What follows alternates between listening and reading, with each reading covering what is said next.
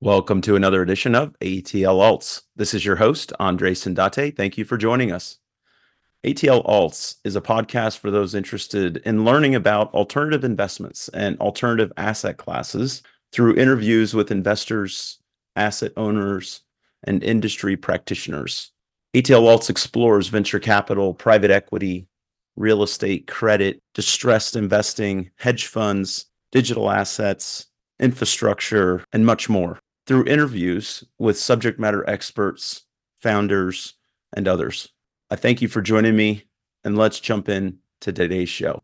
As I mentioned in our last episode, I'm going to spend time this year talking about specialty finance. I would encourage you to go to my Substack at sandate.substack.com. That's SANDATE.substack.com. And subscribe if you're interested in this conversation related to specialty finance. Post 2, a closer look. According to Preqin, total assets in private credit are expected to increase to $2.3 trillion by 2027, up from $1.6 trillion in 2020. Plenty of articles and reports reference and examine these figures, and I will share a few of those on the blog, and you can also find them easily via a Google search. An article from Queen's Business Review states that private credit and golden age generate 17,000 results. What I want to focus on is a smaller but rapidly growing piece of this market called specialty finance. This space is harder to get figures on and more challenging to understand, especially if you are trying to raise your first few $1 million of debt financing. Lending companies, debt capital markets, credit facilities, collateral, covenants, loan tapes, buy boxes, advance rates, eligibility criteria. All of it is a recipe for passersby to alts and private credit to venture elsewhere. This is fine and to be expected, candidly, because of the niche, complex, idiosyncratic, and specialized nature of the lending.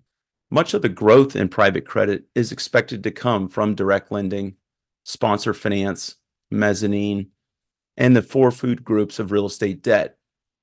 But asset-backed lending strategies, also known as specialty finance or spec fin, I predict will also grow meaningfully in the years ahead. This blog at sandate.substack.com is dedicated to supporting those who want to better understand, access, and network with peers in spec fin, and because of where I've spent time in fintech lending, capital markets, and some of its earlier innovative and messier stages. In this second post, I want to go in depth to begin a breakdown of this often overlooked area of private credit. What are these spec fin strategies? What are the underlying assets? Why is this area of private credit growing so quickly? How are these loans originated? How are they underwritten? Who are the new originators in this space? How do fintech lenders fit into this area? What are the lenders to these lenders looking at when they make a credit decision? And where do banks fit into this discussion? Let's take these in reverse. First, where do banks fit into the specialty finance discussion? Here's my take.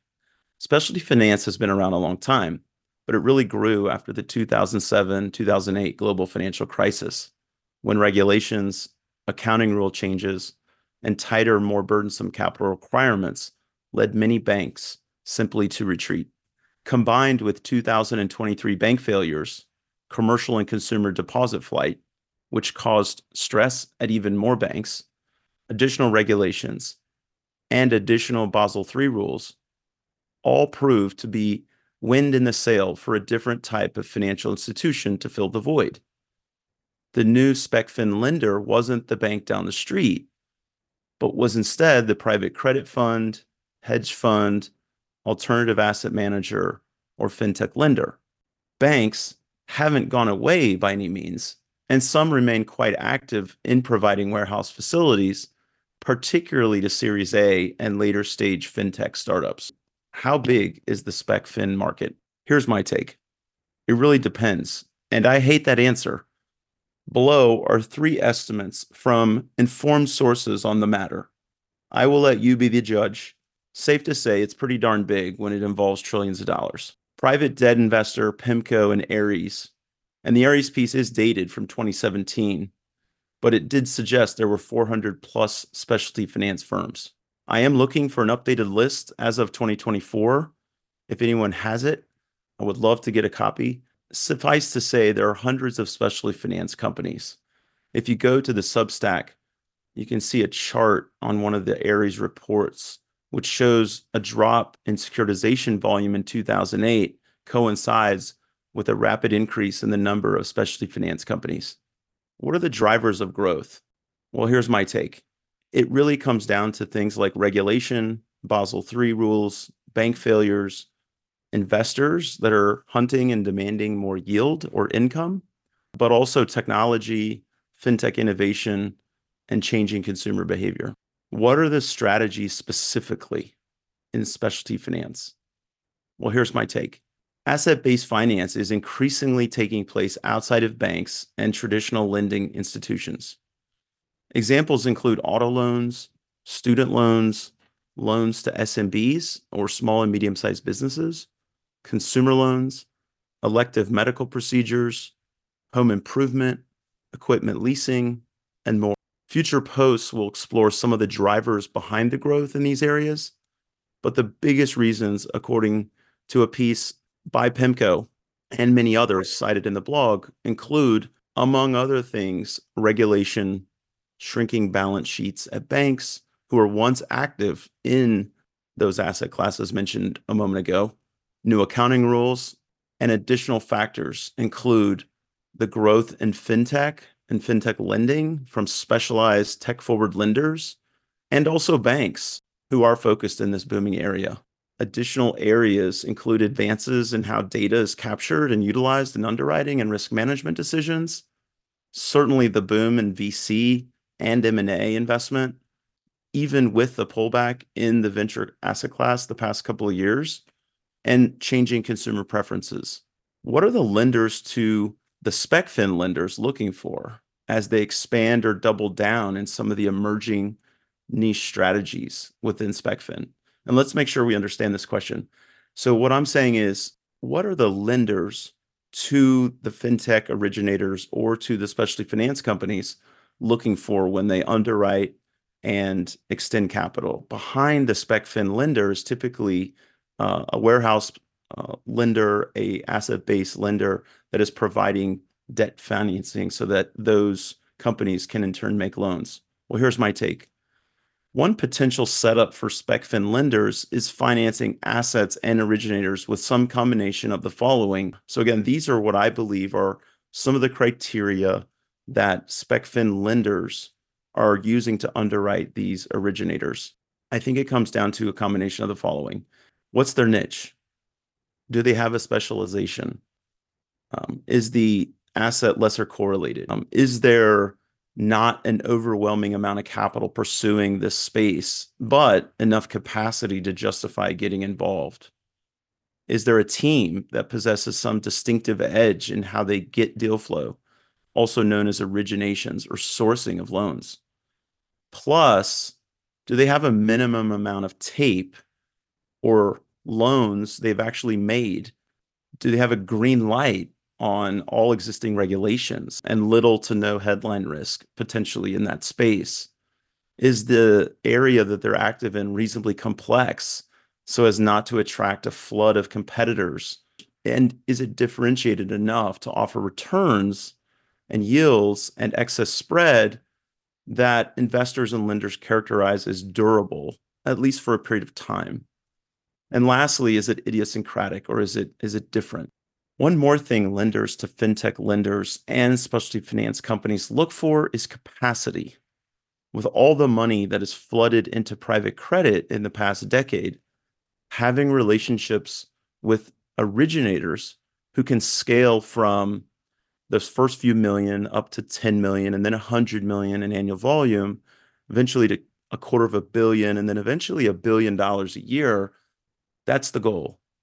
Examples of these niche specialized strategies include variations of mezz and preferred equity real estate lending, gap financing in the media and entertainment industry, aircraft and marine finance, life insurance premium finance, royalties, litigation finance, intellectual property, NAV financing or fund finance, SaaS financing, various forms of fintech lender financing, certainly embedded financing, and many more. How are these loans originated? Well, here's my take. Over the past 15 years, the number of specialty finance lenders and originators of these asset-backed loans has increased significantly. Check out the Substack for an old Ares report about some of this data. Origination strategies vary from fintech lenders using digital marketing strategies to drive borrower traffic to creating a direct sales force to originate loans. Because of the specialized and sometimes off-the-run nature of the assets, as well as the underwriting, collateral, data, potential for recovery in the event of default, regulatory considerations, servicing, administration, and capital market dynamics, originations take on a different complexion than larger, more established subcategories of private credit. Access to high volumes of qualified borrowers, sufficient amounts and flexibility of debt financing, cash on hand to fund CAC, or overhead spending, the use or not of technology in sourcing, underwriting, and managing, the expertise of the team, the use or not of technology in sourcing, underwriting, and managing loans, and the expertise of the team in managing smaller balance but high volumes of loans are just a few of the key factors for specialty finance companies. Question: how are these loans underwritten? My take. First, let's look at this from the standpoint of the originator or the company making the loans to the SMB, to the consumer, etc. And then let's look at it from the standpoint of the private credit lender or asset manager, or one of the primary financing sources for these earlier stage, smaller, and particularly newer specialty finance companies. This is a side note. Respected trade press like the ABF Journal and Asset Backed Alert cover the middle and upper ends of the specialty finance market, where the largest deals and largest lenders are playing. That segment of the market won't be the primary focus of my blog. Different factors, considerations, and issues are at play when you talk securitization and bigger loan volumes. This space can't be totally ignored either, because many firms starting out in the specialty finance ecosystem or as a fintech originator aspire to grow and get to these capital markets one day. The SpecFin lender or originator, again, which are companies making loans across the SpecFin market, employ various underwriting approaches, depending primarily on the underlying collateral. What are they financing? Underwriting specialized real estate possesses different characteristics than aircraft, software subscriptions, or litigation. Fintech lenders who are launching a new lending solution from scratch have many more options and decisions to make and get right as they attempt to grow their loan book. Matt Burton, formerly of QED, wrote a nice paper on building a loan business back in December 2019 that is worth checking out. And that, again, is available at my Substack. The lender to SpecFins or fintech originators, again, lenders who finance these companies and the fintechs making loans as a part of their business, look at a variety of factors that are worthy of a future post, probably several. This isn't an exhaustive list by any means, and definitely not advice, but is just a starting point. For the younger company, these debt capital providers will look not only at the experience of the team and their ability to grow originations to a meaningful size, and again, scale starts in the tens, eventually hundreds of millions, And then the goal is to get to $1 billion of origination volume annually. But first, at the loans already originated, that's the focus. And that's the loan tape or the tape. They're looking at the performance and the profitability of that loan tape, the underlying, literally, unit economics, the performance and profitability of the loan tape on a per loan basis, the underwriting criteria or the credit box or buy box, the quality of data that goes into making a lending decision, its accuracy, completeness, and the outputs from the firm's accounting and finance function, the depth of all record keeping and evidence of security or collateral, the existence of a regulatory memo or opinion, and which law firm prepared it, origination capabilities to adjacent markets or even foreign markets, servicing models, backup servicing, has that been thought out? Examples and the outcomes of foreclosures, lending policies and procedures, and other internal controls. And I would also add, are they documented? What kind of cash runway does the company have? Who are the software vendors? What's the tech stack? Does the company have a detailed pro forma financial model? Getting a lender, particularly at the early stages, to provide financing to a spec fin or tech-enabled lender in smaller size. Again, asset-backed credit facilities of 15 to 20 million are more common than ones of 1 to 5, can be particularly challenging. Getting your first few million to make loans is worth several future posts, I state in the blog, and we will go there in the future. These smaller companies are the future spec fins and fintech lenders, and they need the resources, which include knowledge, connections, partnerships. I would also add capital. And I hope that my blog and related content, like episodes of this podcast, can help provide that. Who are the new originators in this space? Here's my take. Fintech lenders and specialty finance companies have proliferated in the past 15 years. A Google search will populate various lists, and market maps available on the Substack blog are neat visuals. PitchBook and others do great versions. They outline providers of specialty finance or lending, but again, these are by no means exhaustive or necessarily always current.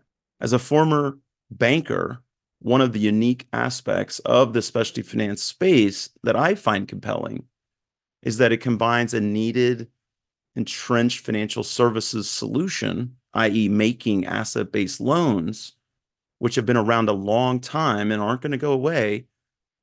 It's big and growing. It's undergoing change due to technology and new originations. I think it's particularly fun working in the fintech and tech-enabled lending space, where these groups are aiming to employ technology to get and stay ahead. Despite my optimism, risks loom. It has been said many times and is worth repeating, making loans is easy. Getting repaid is the harder part. One feature of the blog will be sharing public resources and information about SpecFin that attempts to further highlight the firms, executives, and market participants finding success and innovating.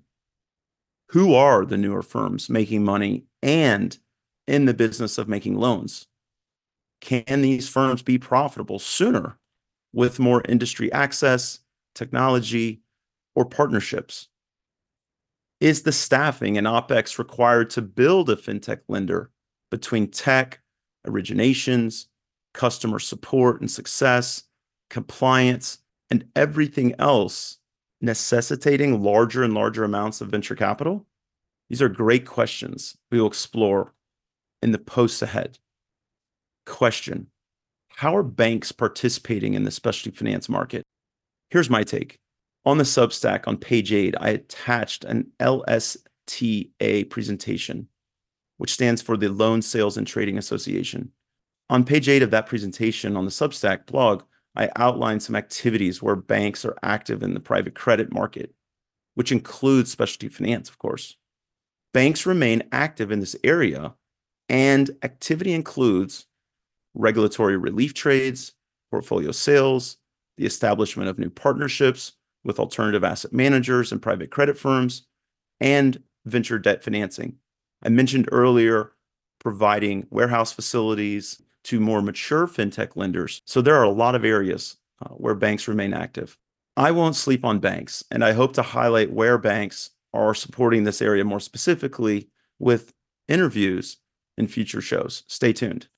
If this Substack is helpful and you want to read more posts, I encourage you to subscribe. You can find the Substack at sandate.substack.com. That's SANDATE.substack.com. And I'd encourage you to please drop me a note and subscribe. If you'd like to get in contact with me and you have a suggestion about a future show topic or somebody that I ought to interview for ATL Alts, please send me an email to andres@atlalts.com. That's ANDRES@atlalts.com. The ATL Alts podcast is for those interested in learning about the alternative investment and alternative asset class through interviews with investors, asset owners, and industry practitioners. We explore topics like venture capital, private equity, real estate, credit, infrastructure, hedge funds, digital assets, and more. The first few shows of this year, I am pulling content from my Substack, and I hope that you find this helpful and beneficial, and perhaps something you can forward along to somebody in the space. Thank you for joining me today. Everybody be safe, healthy, and have a great 2024.